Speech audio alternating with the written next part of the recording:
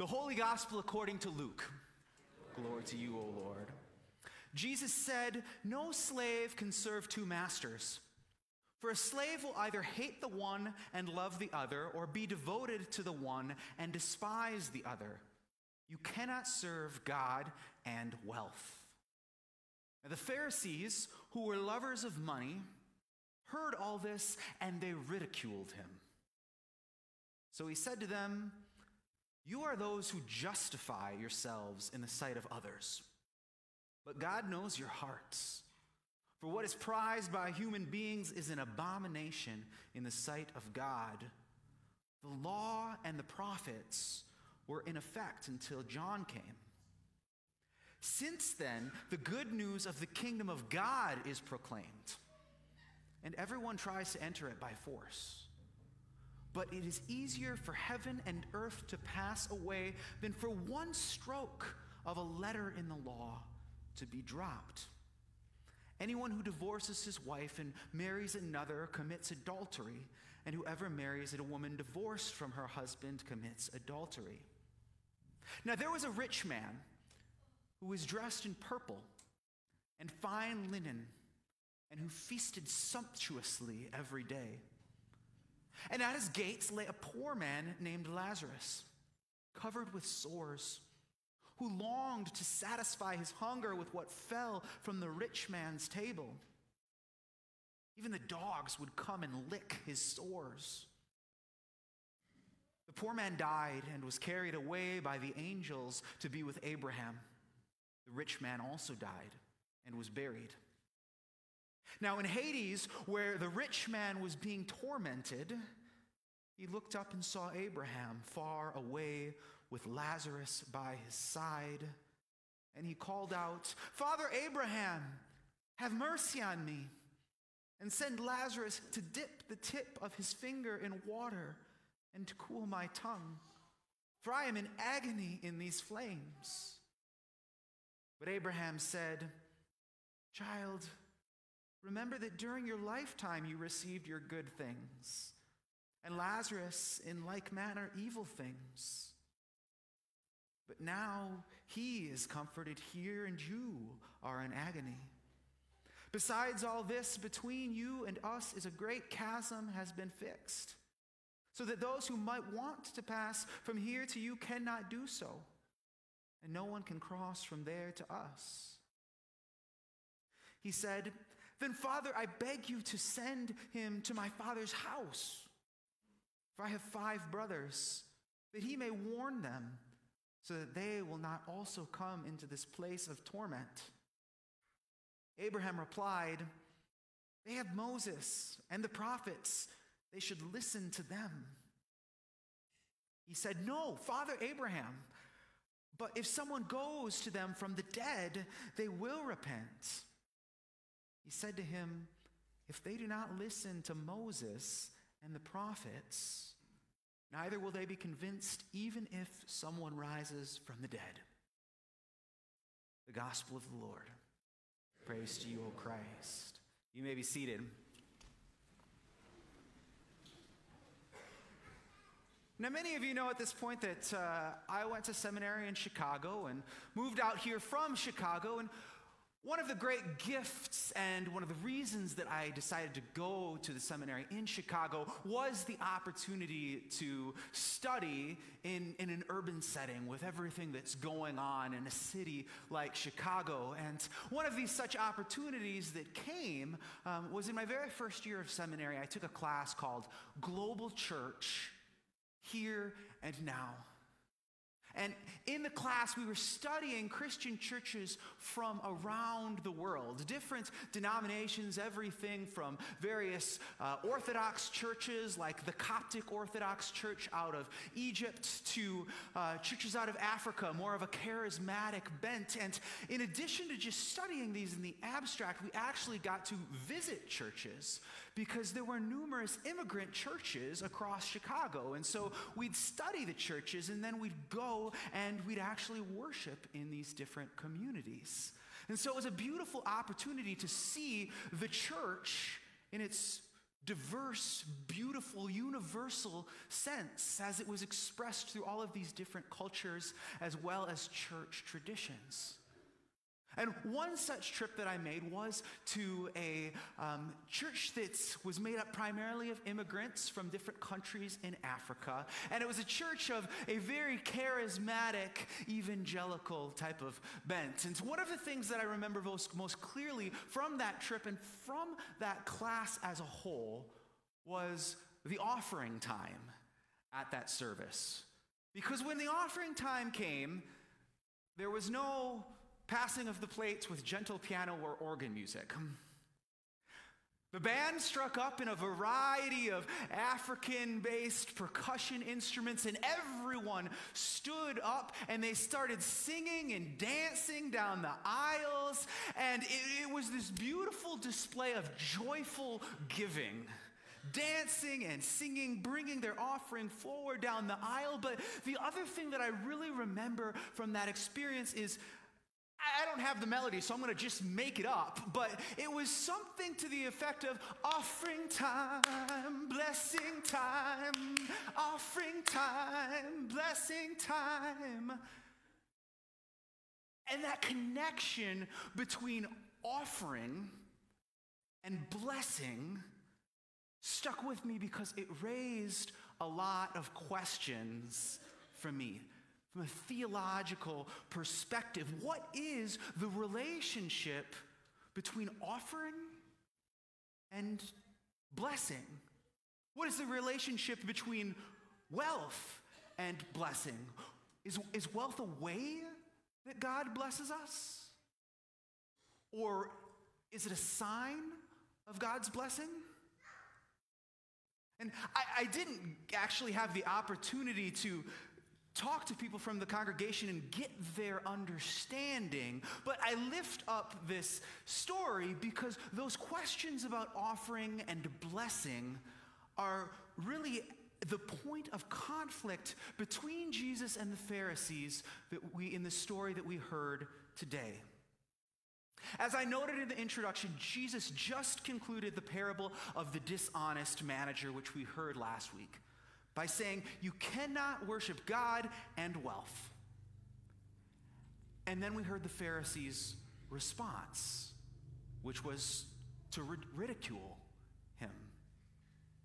And the text tells us that the Pharisees were lovers of money, but Jesus' parable is more than a simple condemnation of greed, though I certainly think that it has that in it, but it is a rejection of the theology that the Pharisees used to justify their attitudes. And Butch, if you have my slides there, I want to just give you a simple layout of the theology and what they really believed. And so this is from the book of Joshua, and so I'll note that the Pharisees and their beliefs are coming from a biblical place. And so in a very real way, the conflict is a conversation about biblical interpretation and the law.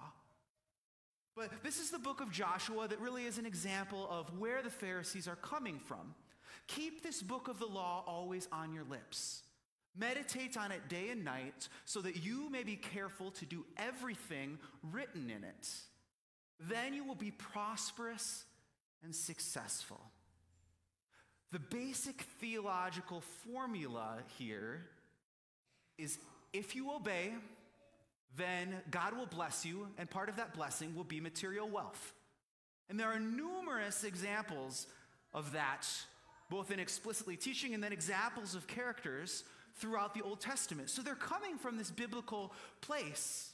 But the move that they then made was to flip that around and to look at material wealth, people who had wealth, and assume that they did so because of God's blessing, and to assume that they were being blessed because they were being obedient.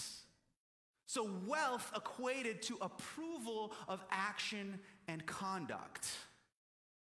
And even more deviously and problematic, I think, was when they flipped that on the head and concluded that if you were poor, It was because God was punishing you for some sort of disobedience. And as a result, you could even come to the conclusion that, well, we shouldn't help people that are in poverty because we're actually getting in the way of God's punishment and judgment.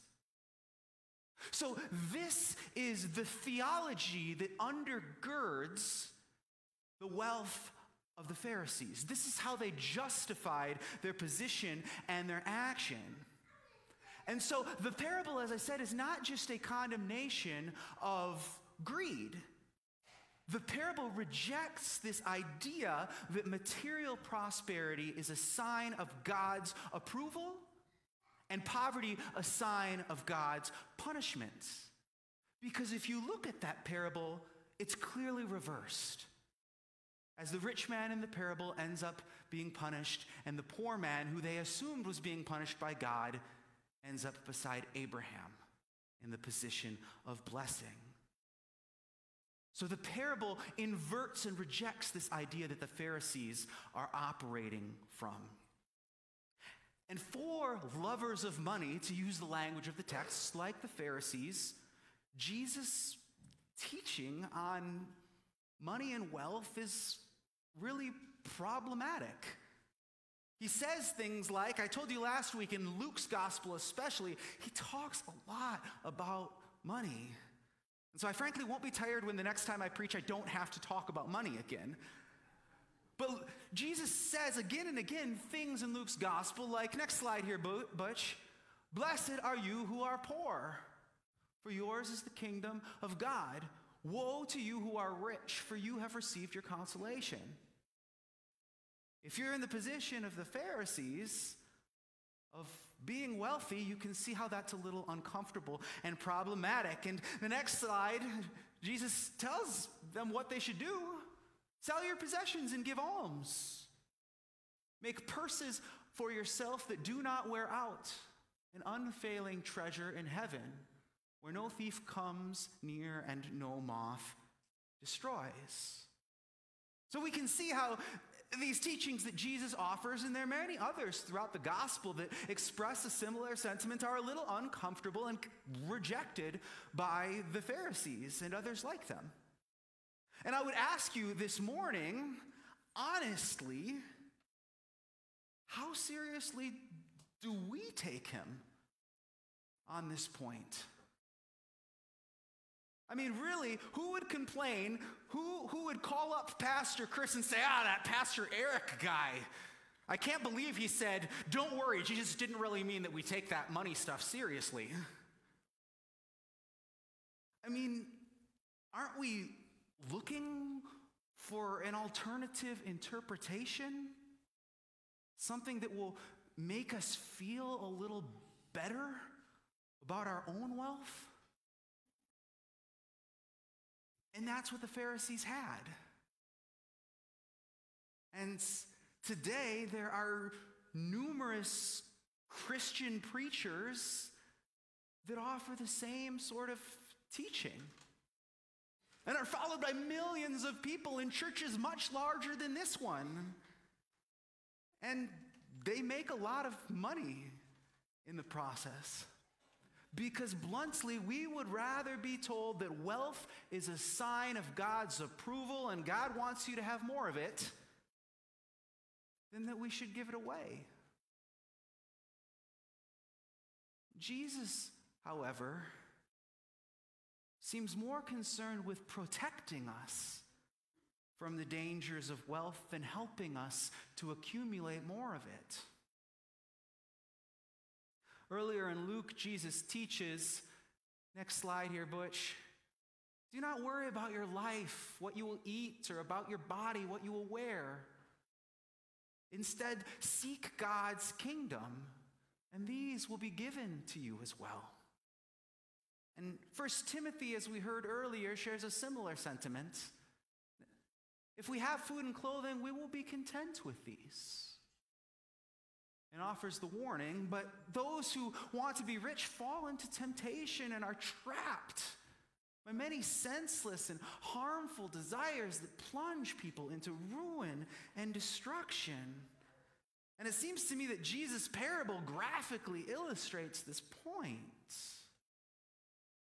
But again, Jesus' concern here is protecting us. It's our well-being. Because Jesus knows that there is always more to be acquired if that is where we set our hearts. A little humorously, the parable in describing the rich man tells us that the rich man is dressed in fine linen. That's a reference to underwear. There will always be fancier underwear if that's what you're looking for. There will always be something to be upgraded, more to be had. And so if we seek happiness there, we will never be satisfied. And in the process, the Lazaruses of the world will be left to suffer.